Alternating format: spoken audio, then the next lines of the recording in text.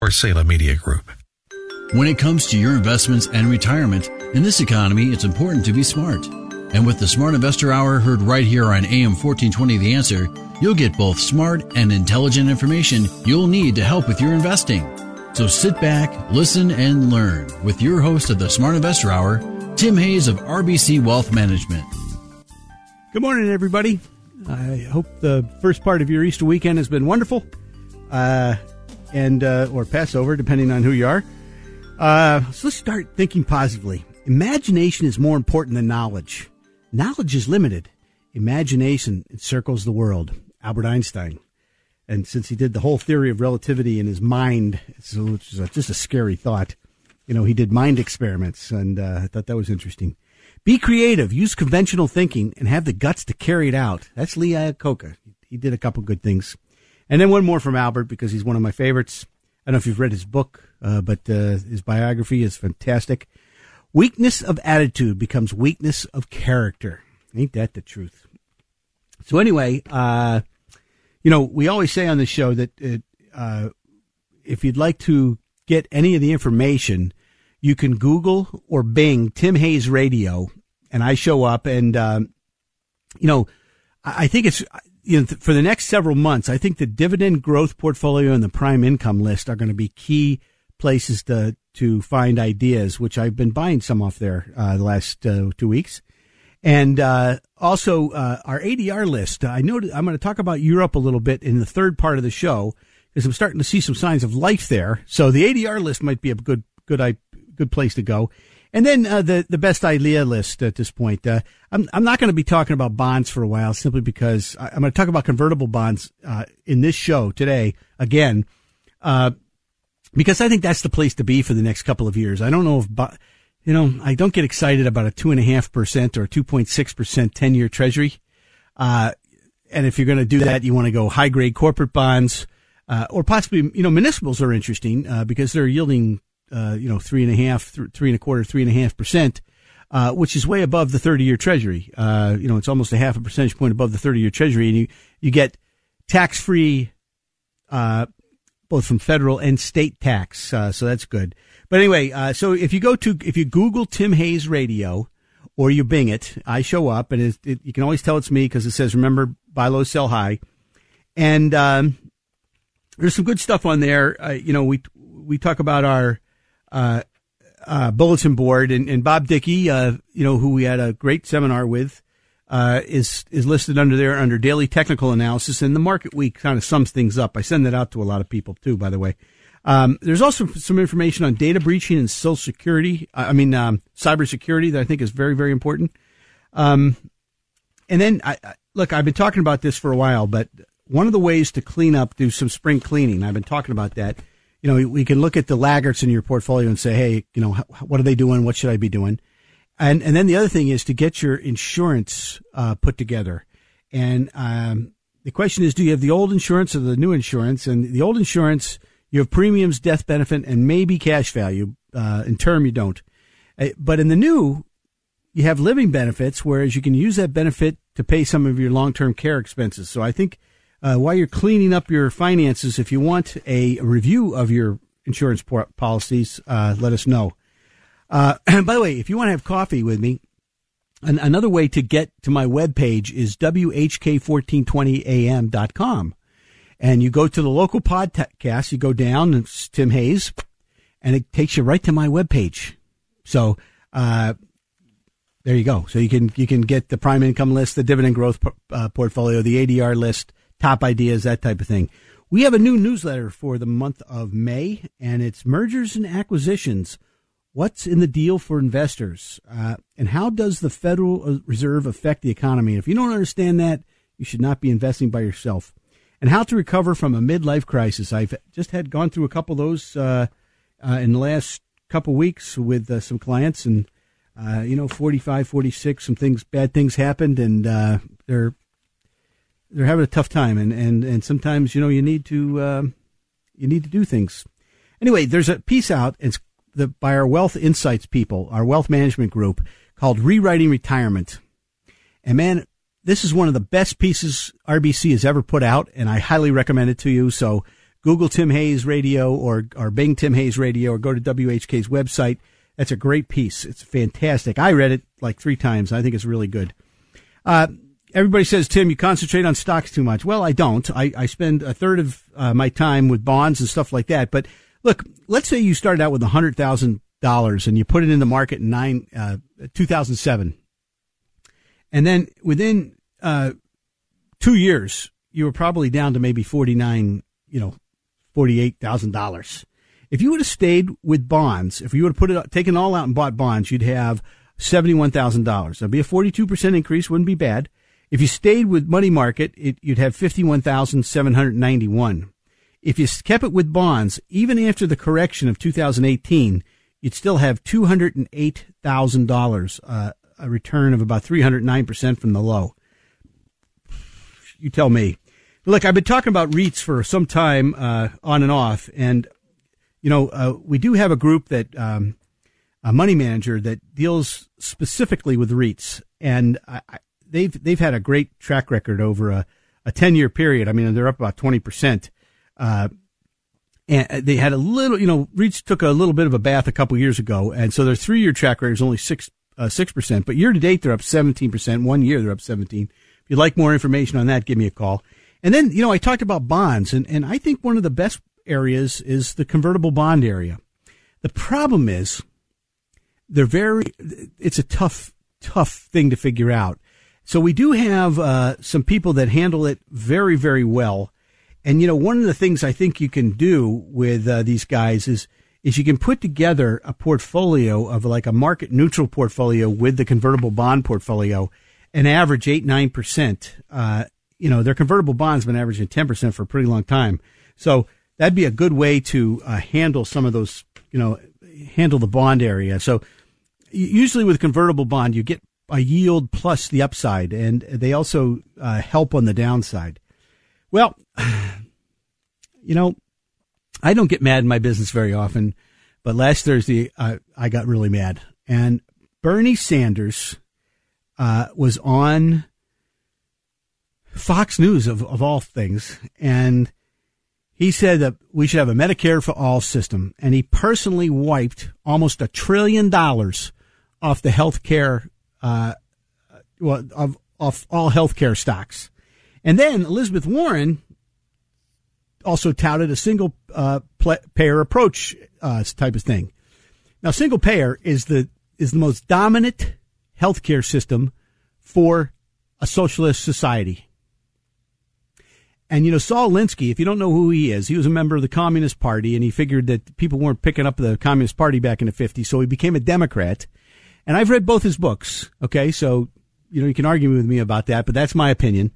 And in his 8 principles to a socialist society, the number one is he who controls the healthcare controls the people. And that's all they care about, as far as I'm concerned.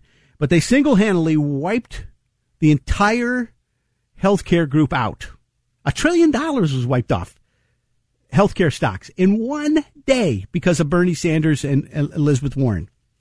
Boy, if there's any other reason to vote Republican, but they even criticize the Affordable Care Act. They won't repeal it, but they even criticized it. So just think of that. 1,000, they just wiped it out. And, it's too bad because that's 20% of the economy. And boy, if they wipe it out, they're going to hear about it. Okay. There's a price to pay to be a socialist. Trust me on that one. And my other question is, if socialism is so great, why is everybody trying to get into our country? It doesn't make sense. Anyway, I was looking at fund flows. That's my political comment, by the way. That's Tim Hayes' opinion, not anybody else's. Here we are, up almost 20% for the year. And all the money has gone into taxable bonds. $92.6 billion has gone into taxable bonds this year because people say the Fed stopped. They're no longer worried about interest rates going through the move. Well, you hadn't had to worry about that for a while. What's interesting is by the way, municipals, another $28.8 billion. So you're looking at over 120 billion. And $27 billion has come out of domestic equities. boy, it doesn't make sense. It just doesn't make sense. So now, one of the things we've been talking about at RBC is global valuations, and there's a sharp first quarter rebound, and it drives the global valuations a little bit higher. So what we're seeing is some of those, we talked about some of the emerging markets and stuff like that, and we're starting to see some of those pick up, and I'm going to talk about that more in the third part of the show. Also, oil and gas. This is interesting because I look at the XOP and it's just broke above its little base it's been in. And oil's up $20 a barrel. And the average oil stock, now there's a few. There's about 5 or 6 that are up maybe 10, 15%. But the average oil stock's only up 2 or 3%. The oil service stocks are out to lunch. Now they look like they're picking up a little bit. I'm noticing some momentum starting to turn. But isn't that interesting? I think there's some ideas and by the way, Chevron bought Apache. So people are starting to buy oil on the New York Stock Exchange. Now I could think of some names like Matador and Noble and Pioneer Resources that would be perfect, places to buy. Apache is another one. These have huge reserves and you could buy it cheap right now. And it would be interesting to see if that continues. I've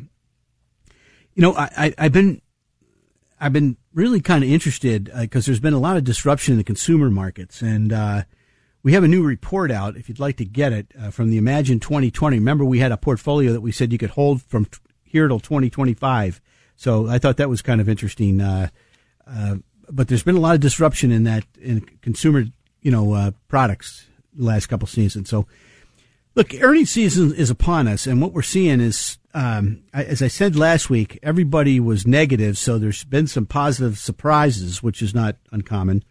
We've also had a couple negative things, and or the other thing I'm seeing is if you don't raise your estimates, like Abbott Laboratories, beat with revenue, beat on revenue growth, beat on earnings, by a penny, and would not raise their earnings. And the market beat them up. Of course, that was the day that Bernie spoke about the healthcare stocks on Fox, of all places. So that was, kind of an interesting situation. So I think the earnings this quarter are going to likely dictate the mood, and we can kind of interpret that. But I think some people are starting to worry a little bit about the downside, and sometimes you can use a put option. And if you don't know what that is, you shouldn't use them. But if you'd like more information on that, please give me a call, 888-223-7742. Let's take a break. We'll be right back.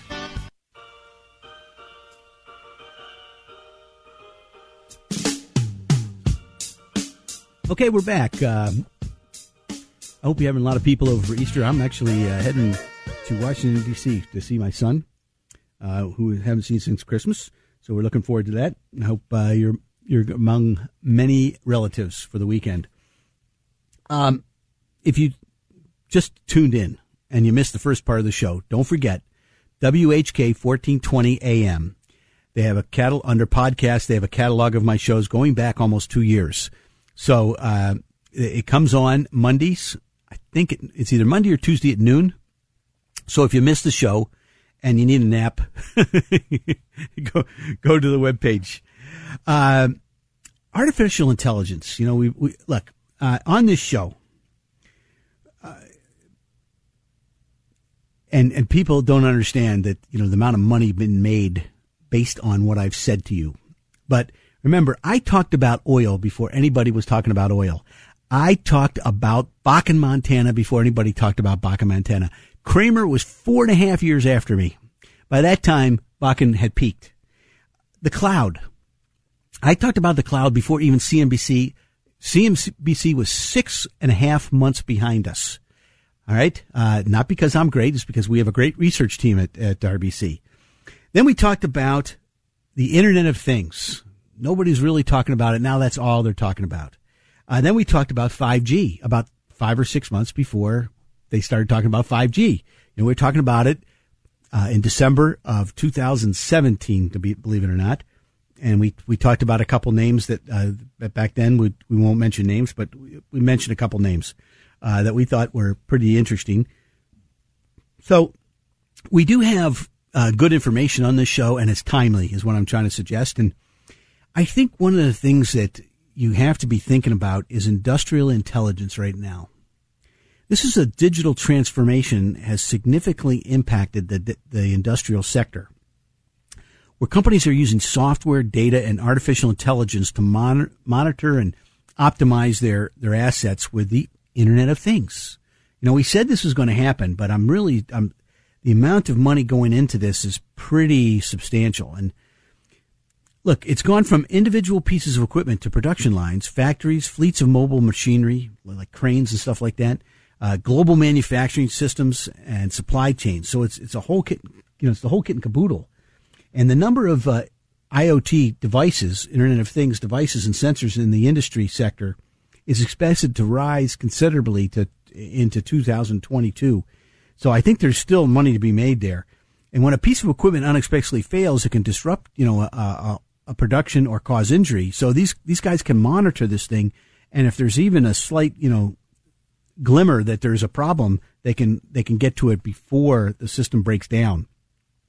Also, reducing assets downtime through predictive maintenance is critical for industrial companies. Therefore, if you link the IoT with AI, you can create a digital knowledge base that can be leveraged across a fleet of equipment, production systems, supply chains, etc. All right. So there are several very large industrial companies that are providing the digital technology to enhance production, and also, there's operational efficiencies that are involved here. So some interesting stuff going on there. I think that could be a really big thing over the next 3-4 years, especially if we actually start producing things again.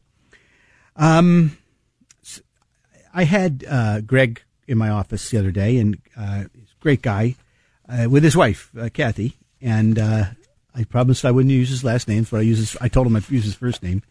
And Greg was asking me, he said, why don't you trade? And I said, look, sometimes I bought a bunch of Disney before the announcement of their new streaming product.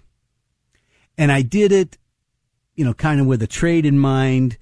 But if it broke out, because it had a series of flat tops for like 4 years and had a series of higher lows. So the demand was getting more aggressive on each higher low. And I thought, so we'll buy it for a trade. And we did this with Intel a couple of weeks ago. And look, I think it's important. I did it with Blackstone too. But I have a system, okay? And that's the key if you're going to trade. So I'm not a big trader. I'm an investor. I'm a long-term investor for the most part. And by the way, most of those stocks I just mentioned have become investments, because what happens is most people sell their trades right away when they make a profit. What you're supposed to do is sell your losers right away when they fail to make a profit and let your winners run. That's a trading system to talk about. But look, let's talk about some mistakes that I see people make all the time. First of all, they have persistence in the face of repeated failures. They continue to do the same dumb things over and over again, and they're not analyzing what they're doing. That's the second thing. Failure to analyze their losing trades.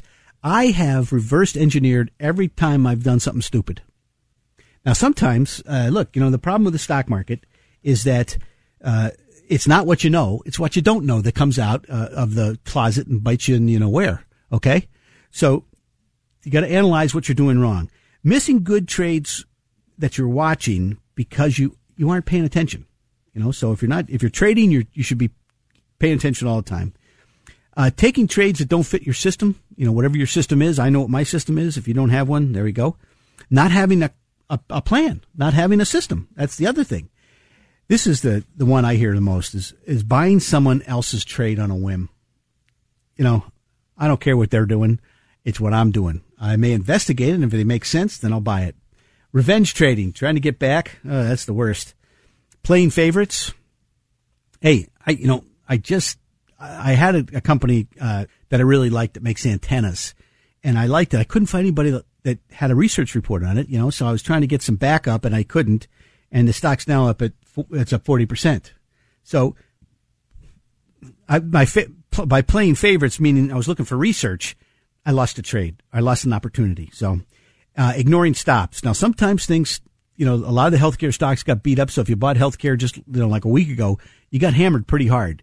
And so the stops were blown, by heavy selling on the downside. So don't overtrade and don't undertrade. Those are two others. And look, if you're going to have a trade, say, so you bought Disney, and my time frame was, their streaming announcement. If it didn't work by then, we didn't stick around. If it worked, we stuck around. Okay, so it's a time frame. You got to keep time in place there. All right, now one of the things that we saw this week with the sell-off in healthcare is that technology is still leading the pack in our favored sectors area, and what we found was utilities jumped over healthcare, and I think as of Friday, maybe industrials jumped over there too. So our friends Mr. Sanders and Miss Warren really whacked us hard on those. And, they wiped $1 trillion off the capitalization of healthcare stocks. So somebody should remind them that it's 20% of the economy. And they start laying off healthcare workers, there's going to be a lot of ticked off people out there. So but maybe that's what they want.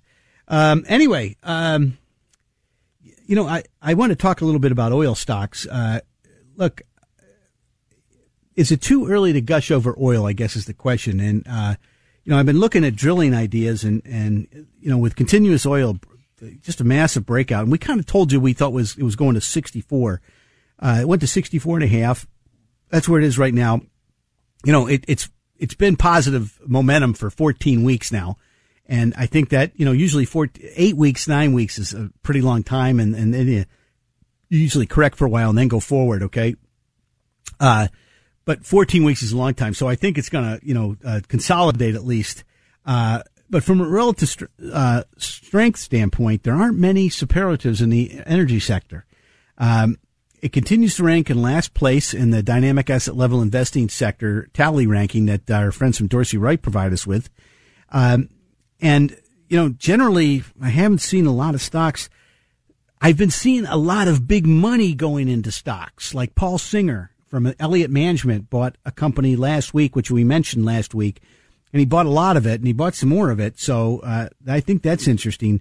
So what I looked at the monthly and weekly momentum for the XLE, and it just recently turned positive. So what we saw was the XLE broke its downtrend line. Now that downtrend line is that psychological barrier that you hit up against several times before you're ready to take off. Okay, so that was good. And that, I think that was partly due to Anadarko, which is a big member of that group, and the takeover there. So, we talked about energy, and we talked about the fact that, they may be, they're going to start to, buy these companies, on the New York Stock Exchange instead of drilling for oil. So we did see a turn up in the percent positive trend for the energy sector, which is good. And I have several names that have broken their downtrend lines, and look pretty good. So, we have seen some insider buying like Kinder Morgan and that type of thing. And so I think it'll be kind of interesting to see, where we go from there. What I was going to talk about is, I think there's some opportunities there, and we'll just leave it at that. I was looking at our active allocation portfolio, and we went neutral on equities this week. Okay, so neutral. So that kind of tells me, what we're seeing is lower volume on the move up here, and usually lower volume means that somebody's getting in. Now we do have the advanced decline line in new high, so that's good, but we are having lower volume, and lower volume is usually not a great thing when you're trying to hit a new high. You want to hit a new high on heavy volume. We do have a high relative strength index reading that usually offers one sign that a trend has changed from bear to bull. So that's a positive. So I'm trying to work this out a little bit and see what we should be looking for. If I look at some of the ETFs, the world ETFs, some of these are starting to break out too. So I read an article about a very aggressive upside, short-term upside projection for the Dow, like 30,400, which might be, you should hear Bob Dickey's one for the next 12 years. But we need financials to join the party, and they are starting to join the party. So let's keep that with us. And breadth remains positive, so that's always good. Bearish divergences kind of need to be completely blown out, I think, before we get going again. So I think the equity markets would need to ignore some, traditional seasonal tendencies like sell in May and go away. So those are the type of things we're going up against. And there are some industry groups that are starting to look pretty good, I think. Home improvement, gambling, which had been in a downtrend, distillers and vintners, are still in a downtrend. Renewable energy is big, even though they got rid of the tax deal for it. And specialty finance, that's the fintech. If you don't know what fintech is, you're in trouble. And semiconductor has been the other one. And it looks like our friends in the transportation index are really testing the downtrend line. So that'd be another area I'd look. And then finally, I don't know. I was going to talk about a couple chart formations that I've seen, but it's hard to predict that. But I am seeing. Okay, we're back. If you just tuned in, this is Smart Investor Show. This is part of the program where we talk about the bullish percent. Bullish percent's kind of hard to describe on the radio, but what it is it's a risk indicator, okay? And I've been thinking that we're going to have a bit of a correction, and it's not happening, so I'm early, all right? But the bullish percent is a objective indicator, all right, that does its own thing. So no matter what you think, the bullish percent is telling you what's happening. Okay. So, what it does is it gets you bullish at the bottom and gets you careful at the top. So it was designed by a bunch of guys back in the 30s who wanted to be bullish at the bottom and bearish at the top. And it worked great in the 1929 crash. The bullish percent was, and this is the first year that actually was designed, was at 92 and went all the way down to 2, one of the biggest swings in history. And so there's two parts to this chart. Number one is they have two areas. The red zone is above 70. That's when everybody's really hot to trot on the stock market and the world's saying, we're going to the moon, we're going to the moon. That's when you got to be careful. And when you get below 30 is the green zone. And that's when everybody's crying their beer, and that's when you want to be positive. Now, in the green zone, you got to wait for the thing to turn before you get aggressive. And usually, by the way, if you have a big, run down from above 70 to below 30, there's a rally up and then a test down. Okay. And then we have X's and O's. X's means we have the offensive team on the field. O's, we have the defensive team on the field. Now, there's some other things like what the relative strength of equities versus bonds versus commodities versus international equities versus cash. And those are important too. Back in 2007 and 8, U.S. equities were at the bottom of the list. Okay.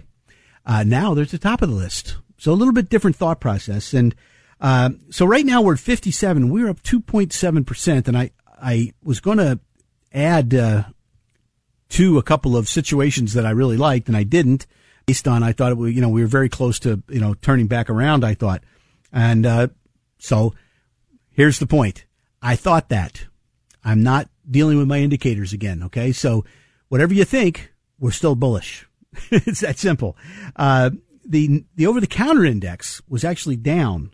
It was down 0.2% to 45%, and the world index was up 0.4%. To 48.6. So the only real big change was in the large stocks.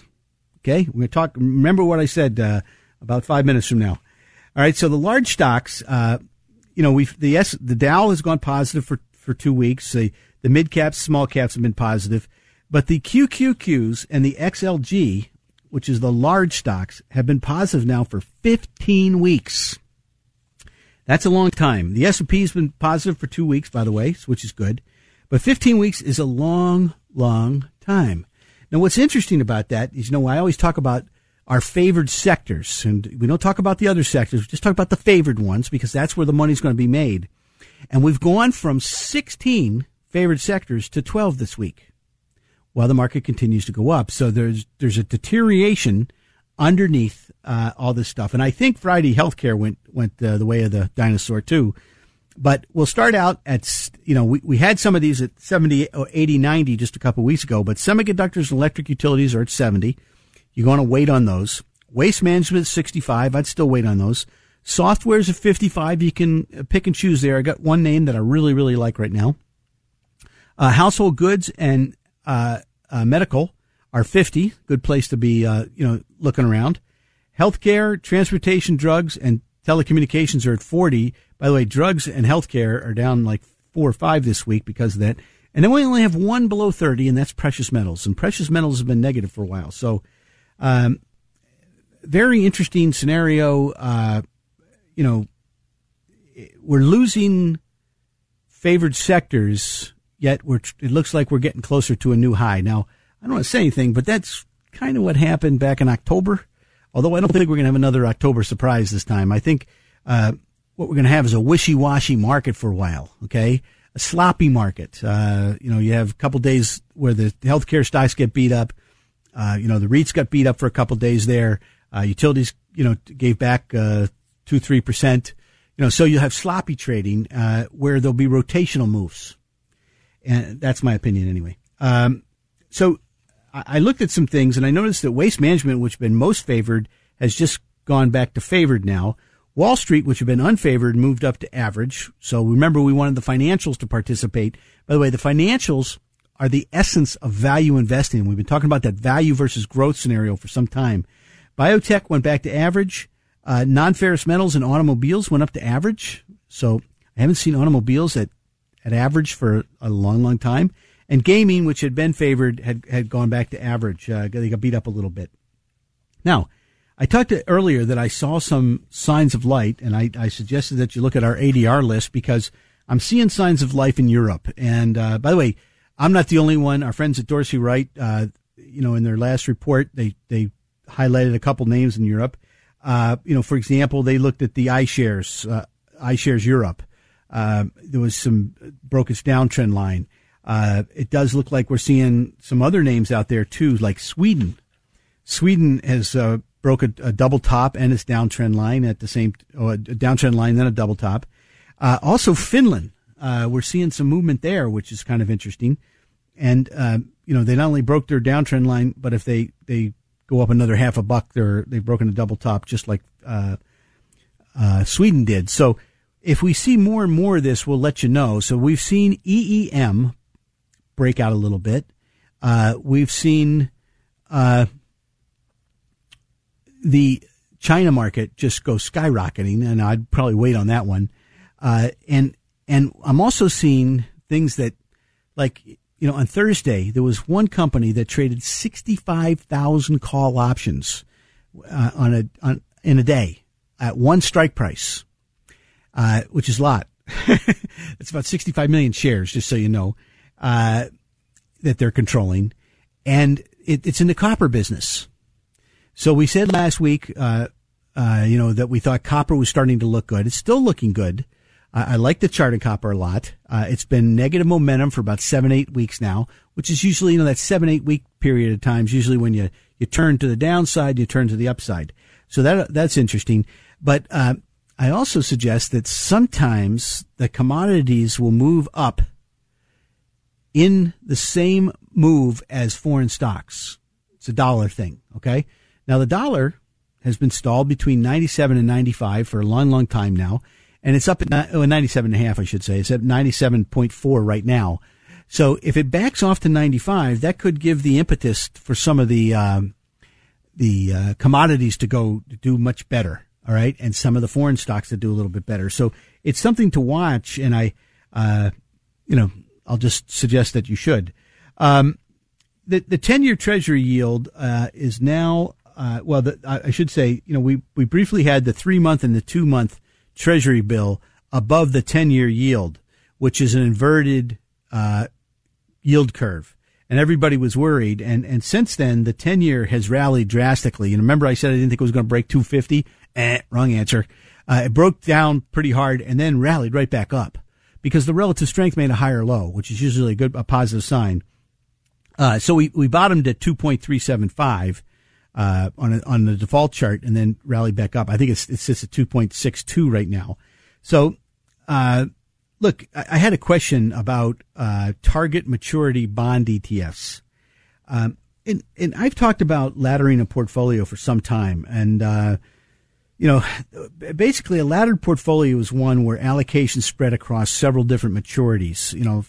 Get 20% each in 1 to 5% maturity bonds, and then you can go up to 10, whatever.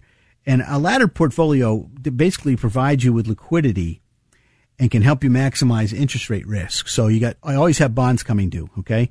But the problem with these is if you buy an ETF, you're going to see, it's like CDs. People don't understand CDs. There's all sorts of market movement on your CD, and that's why they charge you a penalty to get out, because they're taking a market risk. The bank is taking a market risk. So, with these things, the movement in the price might drive you nuts, which you really wouldn't see that closely on the actual bonds. And what I found is that the net asset value, which is shown every day, it'll be affected by interest rates. So it can drive you crazy. And a lot of people have traded these things and lost money pretty much every time. So anyway, as far as commodities concerns, we had 16 straight weeks of positive momentum in crude. I think that's going to come to an end. Some of the commodity indexes have had 6 weeks. The two that I follow, that's mostly because of crude oil. Gold's been negative for 8 weeks, copper 8 weeks, and corn 1 week. I would suggest that gold and copper may reverse back up together. I actually see gold kind of fading a little bit, so copper is a much better looking chart. And somebody asked me, how do I gain crude oil exposure if you want to use ETFs? And I guess the continuous contract is still negative trend on its default chart. So actually oil's in a negative trend still, but the story is a lot more bullish over the short-term horizon. So if you look at a half-point chart, it looks pretty good. So look, there's 4 ETFs that have above 50 million in assets, and the only one that there's a couple I worry about, and that is the USO, and that's because if the front contract it's susceptible to what is known as roll yield, and you got to be worried about that.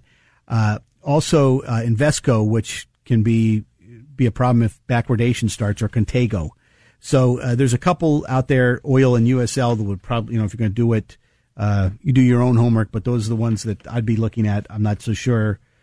I think I'd be buying some of the oil drillers personally. But anyway, stocks moving to a relative strength. Buy signal, or McDermott, an oil driller. That's a wild one, though. I mean, I see it go to $3 to 120, all the way back to $6. So, be careful with it. Sinclair Broadcasting, Tata Motors, Arista Networks, which has been an absolute home run shot, by the way. And let's see, Adient, which is in the automobile parts area, and Advanced Disposal Systems, and then Delphi Technologies on the sell side. BP Purdue Bay, Martin Mainstream, Manitech, Sarepta Therapeutics, Moelis Companies, Pro QR Therapeutics, J. Jill, and Susana Papel Salos, which is Basic Resources. Stay tuned. We'll be right back with Insiders.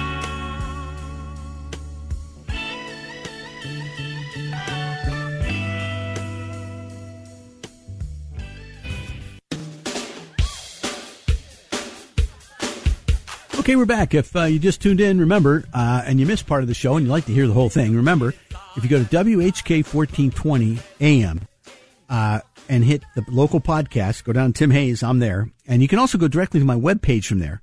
But every, I think it's Monday or Tuesday, I can't remember, I got to ask that question one of these days, at about noon, they put the podcast on. So you can pick up the information or you can listen to the show again.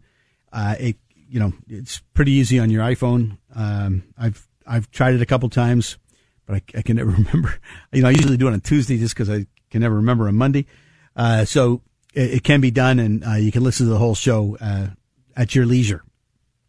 All All right. Now we talk about insiders a lot and on this show we've a structured show each time, and people say, don't you want to vary? And this is how I do things. All right. I start from the economics and I move my way down. And it's not a top down approach. I'm actually a bottom ups approach, but I have to look at the top, to see how things are going. Okay. And it's better to know what's going on in the economy than not knowing what's going on in the economy in my business. It's that simple. But insiders, they tend to be very, very early. I look at the large buys. Okay. I want to know where people are putting big time money where their mouth is. It's that simple. I'm into it in a big way. And then I put them on my chart, machine and see when the chart comes up. It's that simple. So, that way I can see the whites of their eyes. So, something's going on within the chart. There's either accumulation, there's something going on. And then we look for research reports and take it from there. So there's a company called Infrastructure Inc. And there's a company called Presidium Investment Corp. that reported a 5% stake as of last Monday. And it's interesting because this is in the software business, and it's a very let's put it this way. I think the upside is, could be big if they do a couple things. But right at the moment, I'm not saying buy them. I'm saying if they do something. So remember, do your own homework. And then Kinder Morgan. Here's a guy in the oil business who hasn't, started buying the stock at $14.15 because it got creamed back in November. And he just bought another $3 million worth. Remember, he bought twice last week, very close to a new high, at least new yearly high. Richard Kinder knows oil. Okay. He knows it very, very well. So something to think about. And then JP Morgan,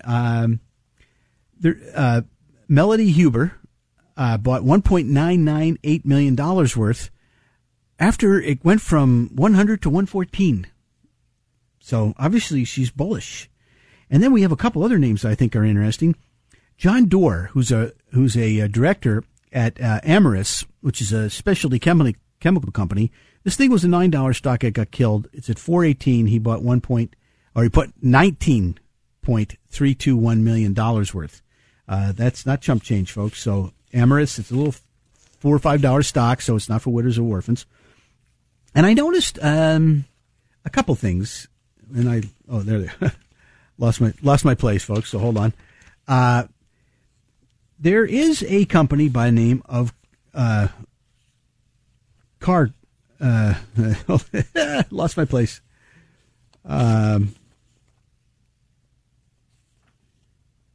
Car Auction Services. And I thought this was interesting simply because there was 3 sets of buyers, right? 3 sets of buyers, all pretty smart. Number one, the insiders.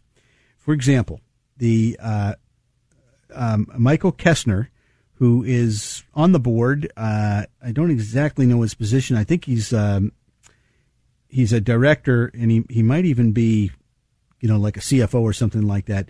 He bought 92,000 shares, and then 5 others bought between 50 and 98,000 shares. So this is a $56 stock, so it's not chump change. This is big money. By the way, Michael is a director. I'm sorry. And then I saw that Starboard Value bought a $7 billion stake in Car Auction Services. That's pretty big numbers. That's Jeff Smith and the boys. And then, if you don't know who this is, but there's a gentleman by the name of Dave Gotzman. And he runs First Manhattan, which is a great, it's for private investors. He's on the board at Berkshire Hathaway. He's a very bright guy. He bought Car. So, I think that's interesting. He also bought a bunch of Coca-Cola. I mean, a ton of Coca-Cola. And I know he already owns it. So there we go. Now, I did see a couple other things that I thought I'd mention. In VF Corp, which is in the clothing business, there was a couple big buys. The gentleman by the name of Clarence Otis, he is a director. He bought about 500,000 shares, and there was 2 other people who one bought 272,000 and one bought 136. So a big VF Corp was near a new high last time I checked. And then Intrexon. Here's a name that's been having some problems and is run by a guy named Randall Kirk, who's a very bright guy. And there was 7 buyers of about 57,000 shares each. And I'm talking about the chief operating officer, chief science officer, Rick Sterling is the chief financial officer. And so here this thing's down and out. And by the way, they got brilliant science, but they ain't paying for science right now. They're paying for earnings. But if brilliant science turns into earnings, this stock is shorted big time. And Randall Kirk owns a ton of it. Randall Kirk was, Forbes called him the greatest biotech investor of our time. These guys are looking at biotechnology in the oil business and other things. So something interesting to think about. Now, I read an interesting article in Barron's on Friday, and it was talking about an analyst who said an analyst gave a thumbs up to GE because the best industrial investor of his time, this is the analyst saying this, was aggressively accumulating GE. So who knows? Maybe it's time finally for GE. They certainly, believe me, I made a lot of money on Danaher with Mr. Culp. I've owned Danaher for a long, long time. And, when he came CEO, the stock started to really rock and roll. So everybody's asking me, what are you doing, Tim? What's going on? I'm kind of at the high end of neutral. And, I think, Bob Dickey said it perfectly. He said, we note that some of the short-term indicators of investor sentiment, like the VIX risk indicator and the American Institute of Investors polls, are signaling an increase in optimism to levels that have generally coincided with a peak in short-term moves in the market. This happens when a strong market moves increases the confidence of the investors who may feel that they have missed out on the market. And that's what we're seeing. We're seeing people stuff money into the XLG and the QQQs. That's what people do when they think they're worried about being late to the party. Okay. So we have 15 weeks of, positive momentum in those stocks, but we're seeing deterioration under the others. Healthcare is a good idea, a good thing. So short term, look, I'm bullish. I just think there's going to be some sloppy trading for the next 6 months. Is this going to happen? And then I think, if we get something resolved in China, some other stuff happens, we're going to be in good shape.